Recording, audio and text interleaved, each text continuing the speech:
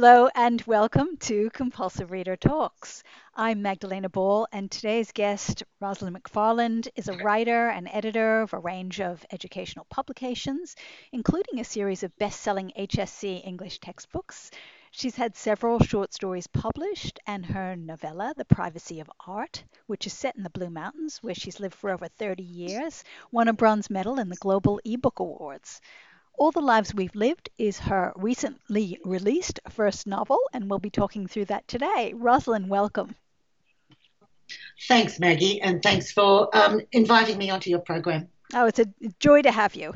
So before we begin chatting, can I ask you please just to read us a little from All the Lives We've Lived? Okay, well, I'm choosing a piece from the beginning, near to the beginning, where the main character is introduced. Her name is Kate, and this is a woman of a certain age. She's recently retired, and she goes back to her childhood home.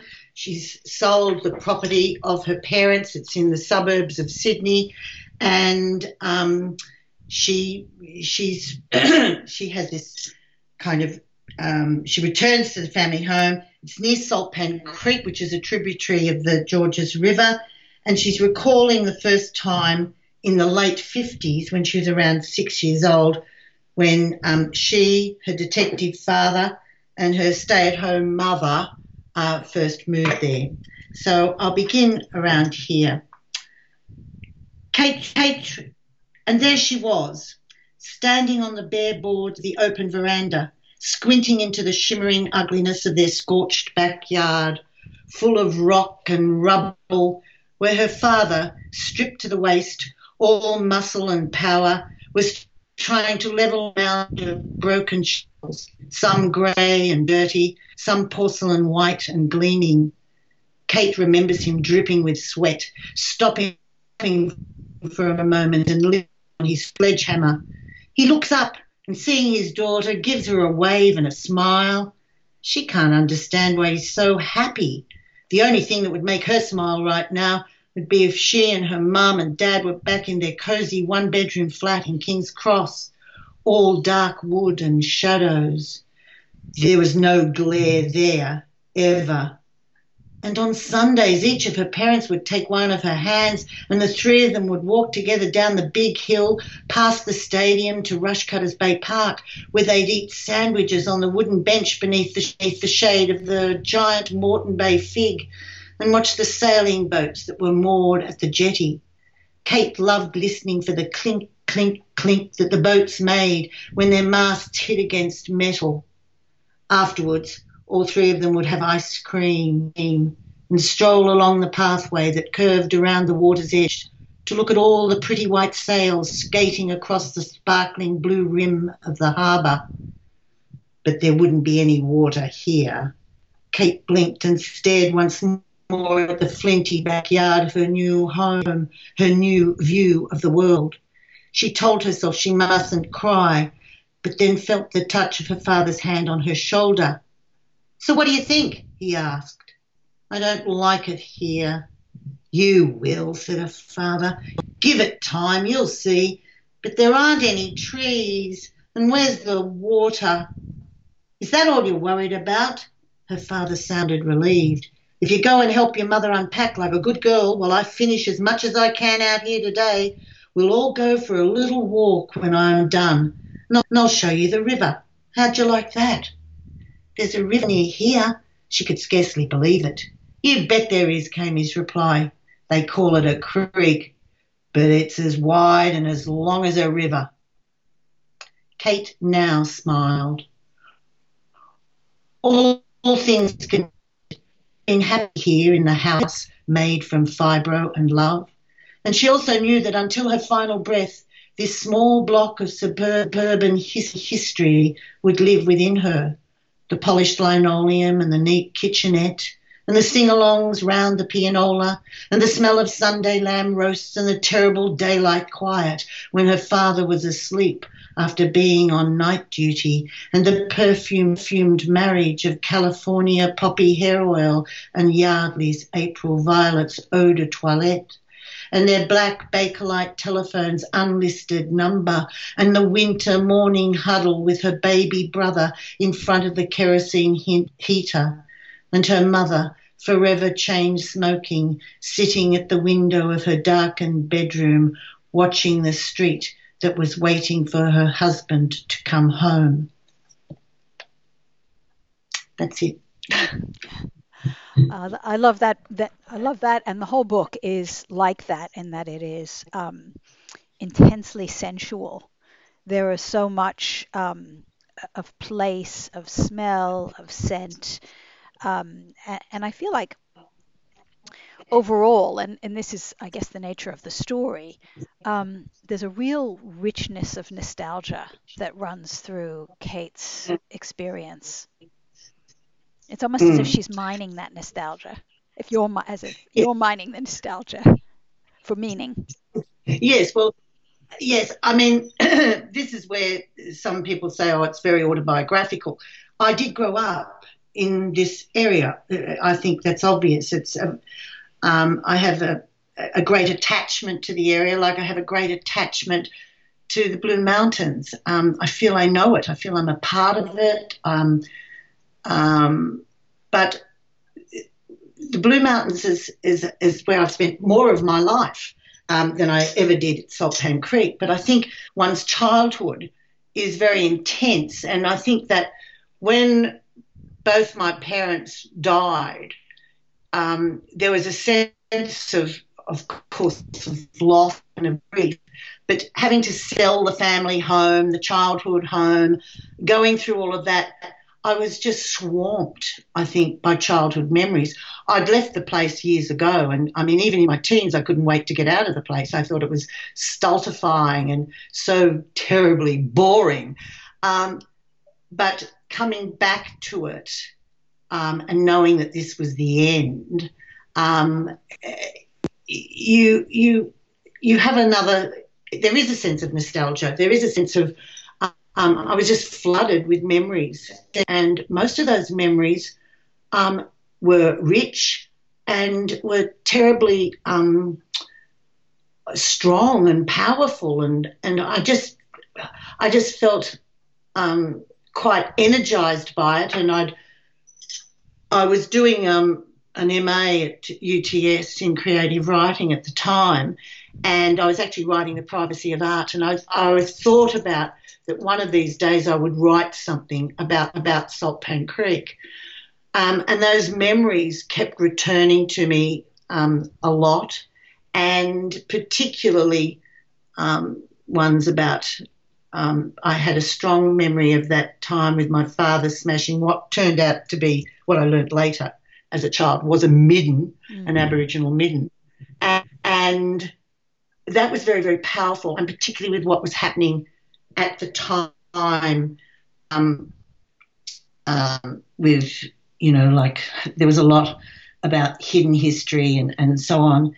And I also had a memory that my mother once talked about, my father, that there had been a camp, but that's how they referred to it, long before they had gone there, but it was in their living memory that there had been a camp in Salt Pan Creek. And I wondered about that too, and why I never asked any questions. And I don't think we do sometimes as children. Even though I used to ask lots of questions about lots of things, I just didn't bother. It was just one of those things you sort of took for granted, and you just didn't. I wasn't. It's not that I wasn't interested, but it just wasn't part of my little world, I suppose. And then in the 90s, another memory I had again was with Mabo. And my parents, I went to visit my parents, and they were both extremely agitated. They had been watching,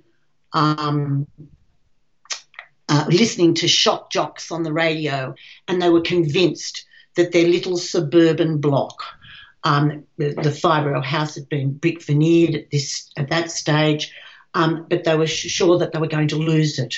That's what the shock jocks were telling them. And I had memory as well. And the two together, and I thought, I've got to find out about this. Like, why were they so agitated and what it all was? And so, yeah, there is a sense of nostalgia. The place is totally changed. If you return to Saltpan Creek itself now, which I have done only recently for the cover of the book, etc., it just looks like a polluted swamp. It's not what it used to be in my free range, what I call my free range childhood, where all the kids used to play down there. It was a wonderful place. Yes, I suppose it's. I don't know whether that answers your question or. Yes, it does. Anyway. And you've brought up that particular moment of the destruction of the proof of Aboriginal occupation, which I guess in many ways is the second story that's running parallel to Kate's story, and in fact bisects Kate's story in some ways. It's really interesting how that, and I guess this is what you do as an author, that particular act of destruction kind of mirrors the nation's destruction. It becomes almost a synecdoche, right? The individual act being representative of a much bigger act. Well, when I started writing, I sort of thought, well, what am I going to do with this character, Kate, that's loosely based on me? Yes, I have a son, but I've never been estranged from him or anything like that.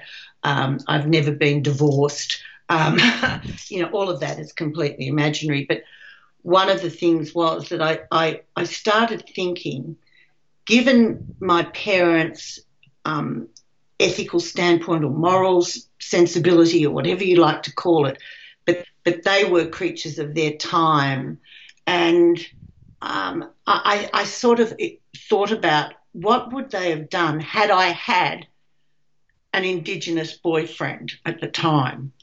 And I did go to school with, there was an Indigenous boy at school, and he was a friend, but he was just,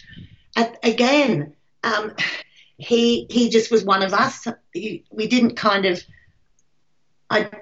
ask about him. Like, he was the only Aboriginal boy in the entire school, and nobody really asked him about where he came from or anything. It was just accepted. But I wondered, and I did know later that he married someone from the school who was of European descent, and I just wondered how my parents might have reacted, because they were strangely, had I gone out with someone or dated in my teens, and because they were strangely broad-minded in many, many ways, but I wondered about just that. And that's how Gary was created. It was like through a hypothetical, and then I saw their relationship, Gary and Kate's relationship, as something that's perhaps idealised, but ultimately, it's something that I think embodies statements. I think it's time for me. The novel, it has got a political, takes a political stance, I feel, and basically it's about that we need to accept and celebrate an Indigenous culture, the past. We need to stop lying about the past. We need to embrace the truth of that and stand together with our Indigenous brothers and sisters to move forward as a nation. And so their relationship, in a way, is a kind of a conceit or a metaphor to represent that kind of idealised union, in a sense. something that I hope I shall see in my lifetime, that we can stand together, and that the Uluru Statement, that wonderfully generous lyrical document, will be accepted by a government. I really believe that it will help with healing for both Europeans as well as indeed with the Indigenous brothers and sisters, who are really showing their leadership and their generosity just in that document alone. And I'm devastated that nothing has been done really about that. And also anyway. for the good of the earth, because it seems to me that that's key to us moving forward. The good of what? Sorry. The good of what? Sorry. The earth, the state. Oh, exactly, precisely, absolutely. And I mean that midden that was actually in the backyard, and mind you, it was only a small midden because it was a very small backyard, let me tell you.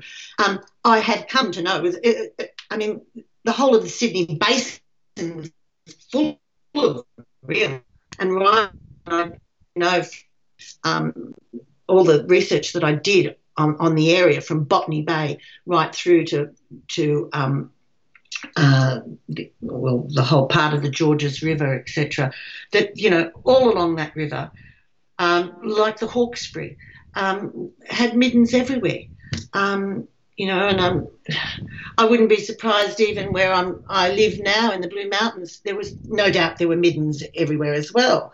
I mean, these were places, but anyway, we're living in these times today, but we can't keep going on denying that what happened to, the truth of Australia's becoming a nation, in inverted commas. Yes, I agree, and I think you do a beautiful job of representing that in the book as well. So these are, I guess, this almost answers my next question, which is, you were the author of very successful HSC textbooks, and presumably there's always a need for more of that. But what was the impetus for you to begin writing fiction? Is it because you needed to tell these complex stories that were sort of inside of you? Well, I've always loved. I'm a huge reader, and I've always loved writing. As a little girl, I did blah blah blah. I became an English teacher. I loved literature. I did a double major in English, and I loved teaching literature to kids. I spent the last 10 years of my teaching life in a senior campus, so I was only teaching years 11 and 12, but prior to that I had written three other English educators a textbook for HSC, which was kind of, and it came out every year for English, and I was the editor for the poetry section. And so I do like poetry a lot. And I also went at the senior campus with the new syllabus that came in. They had, you probably do know about the Extension 2 course, where students not only have to read extremely widely and in depth, and they have to produce some kind of creative work, be it a suite of poems or stories, short stories, or radio plays for theatre, all sorts of things, multimedia things, and so on. And I taught that and just loved that course. Decided that I was going to do. That was what I was going to do as soon as I was starting. And I acknowledge the fact that probably a lot of journalists and probably a lot of English teachers all feel that they have a novel in them. And I just felt, well, the novella that I wrote was part of the thesis I did for the masters, and was the thesis you had to hand in, and that was my final work. And I again, and it was during that period when I really decided to write this book, and yes, and I'm going to continue writing. I'm preparing another novel now, like to write. I'm doing a lot of research on it now. You get that idea, and you just I don't know. No, I find it so stimulating. Yes, I can't answer that question. I'm wondering, but yes, that's how I came to start writing, I suppose. Yeah. Yeah, and the narrative structure of All the Lives We've Lived is pretty unique. Did you write the individual stories separately, or was the whole book in mind, and did you do the pieces kind of to fill in that structure? Maggie, it took me 5 years to write the book before I showed it to anybody. And there was a version, the first completed version. One thing I learned during the MA was, when you finish something, you put it in a drawer, let it marinate, and come back to it a few months later. And so I printed it off and I put it in a drawer, and I went overseas. I was going overseas. I took it out.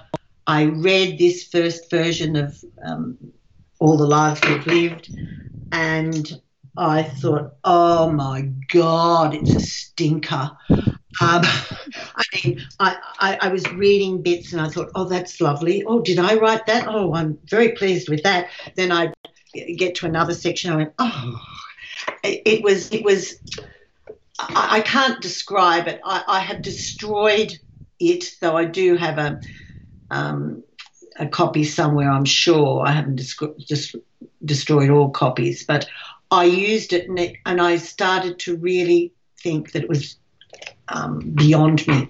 And one of the reasons why I thought it was such a stinker was that it didn't have a spine, that I was trying to write so much, put so much and write.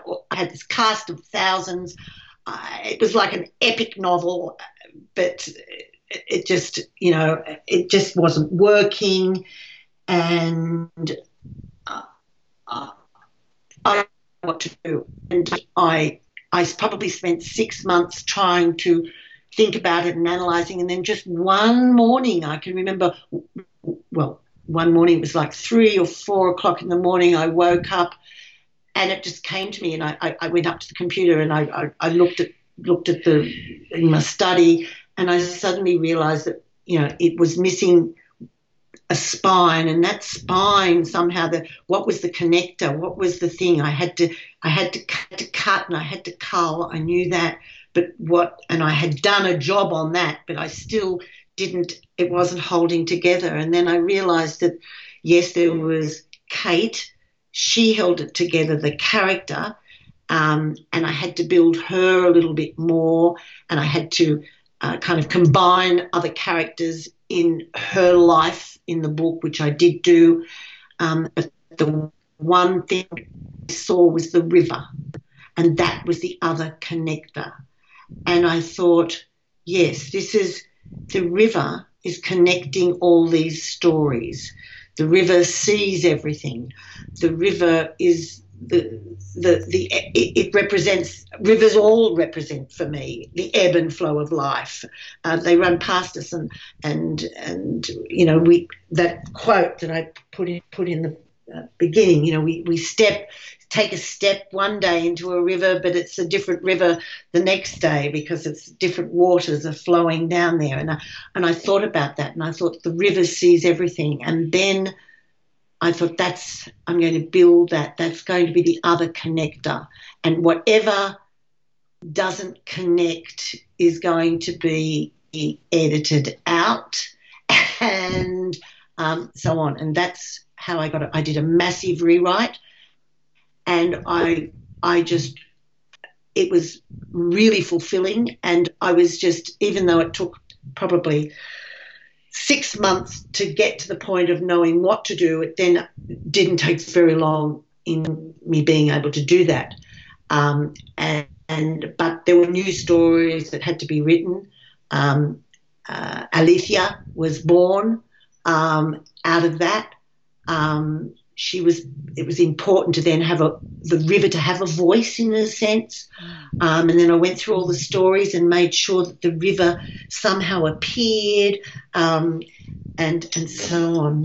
That's how it came about, really. And I was thrilled by it. I was actually on a real high when that happened, because I honestly thought that I'd never be able to achieve any sort of, I just didn't know how to bring it together, but it was kind of a bolt from the blue, and however that came about, I'm just eternally grateful, because I am pleased with it. And I do like the discontinuous narrative structure, because I think it also fits in with life, really, and with the theme about truth and deception and lies and the truths we tell ourselves and so on.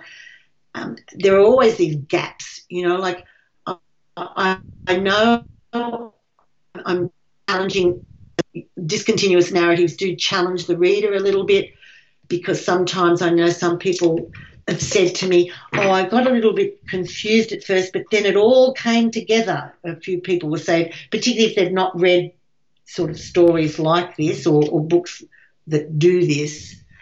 And they say, and then it was fine. I just couldn't put it down. And I think, oh, good. That was what I was hoping would happen. Because I think there are, in life, we sometimes see things from our own personal point of view.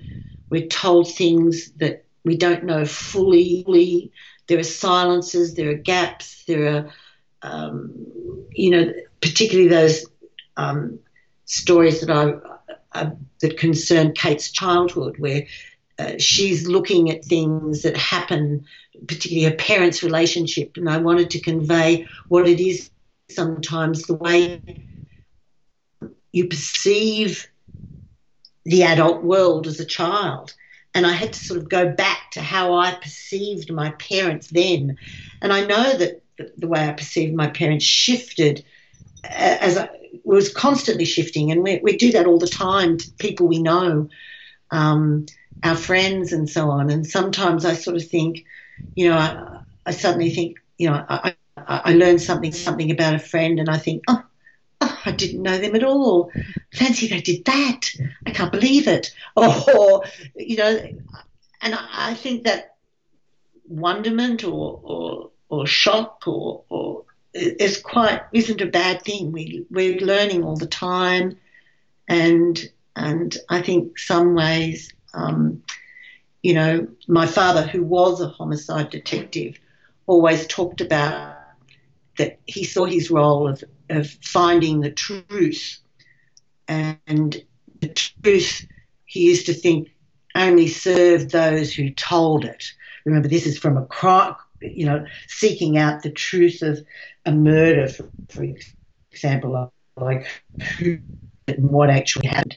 And he would be obsessed by it, and the whole family was obsessed by him finding out who did this vile crime and why, and understanding why, and uncovering the truth. And he was always, he talked about how people would often, there was always people that came forward and said they did a crime, and it always baffled him why people, and he'd know that they were lying, that they were just wasting good police time, like he'd be outraged by it. But so the truth and the lies that we tell, and the digging for truth, and I think that's what, a life well lived is, when you the truth. Sorry, Yes. I've got verbal diarrhea. Not at all. And I think the whole narrative structure also reflects the fact that there are, in fact, many lives, many aspects to ourselves, but also many aspects to time and space that make whoever we are at this point in time, that create Mm, who we are at this point in time. And I think you reflect that very well. There are layers in the earth. There are different levels of occupation. There are different histories happening simultaneously. And again, I think the structure of the novel mirrors that quite beautifully. So I think it works. I'm glad you found the key. And I love thank Alethea, you. and I do think Alethea does provide an important and kind of slightly mysterious and timeless thread through what is otherwise, very rooted in different times and different places. Mm, mm. Well, I actually I had her own beginning. I gave the finished book to two very, very good friends who I trusted, and one of whom worked on the HSC textbook. She was the editor for the novel, and I gave them the book, and I said, right, please, any comments, what I can do, and both of them came back and said, um, you need to have more of Alicia and Alethea, and she's wonderful. At least have her again towards the end and at the end of the book. Give it that. So I did. I turned around and I went, well, yes, and that would make it complete. And so I have them to thank. My first two readers to thank. Yes. So Wonderful. Well, we yeah. are out of time. But before we finish, it always goes so fast, and I think we could probably go on for quite a while. But nevertheless, before we finish, can you just let listeners know who will no doubt be wanting to find out more, where the best place to go is to find out more about you and your work, Roth? Well, I have a Facebook writers page, and I'm not all over the internet, unfortunately. But yeah, I have a Facebook authors page. They can find out through that, I guess. I don't know whether that's adequate. Ginninderra Press obviously is the publisher. Um, I'm intending to have more of an online presence, but as yet I haven't. And I have to say, partly because um, I, I want to be writing, and I don't know whether you find this, Maggie. There's so much now that writers have to promote themselves and do so much more than just write. And I find it, because I've come to it a little bit later in life. I'm I just don't. I have to make choices, and I really want to write this other novel, and I'm desperate to start it. And if I go off and start on having a larger online presence, I'm not writing. Oh, Do you? absolutely. Yeah. No, I think it's a challenge for everyone. And of course, reading on the socials, there's so much information now coming out. You just go from one article to another and find that hours have gone by. So I hear you. But I will put in the show notes, I will put a link to your Facebook author page just to make it easy for people to find you. Um, and That would that's be it. So excellent. thank you so much for joining me today and to Oh, you listeners. Bye for now. Maggie, it's to you, I think, too. Thank you so much. Bye Bye now. bye.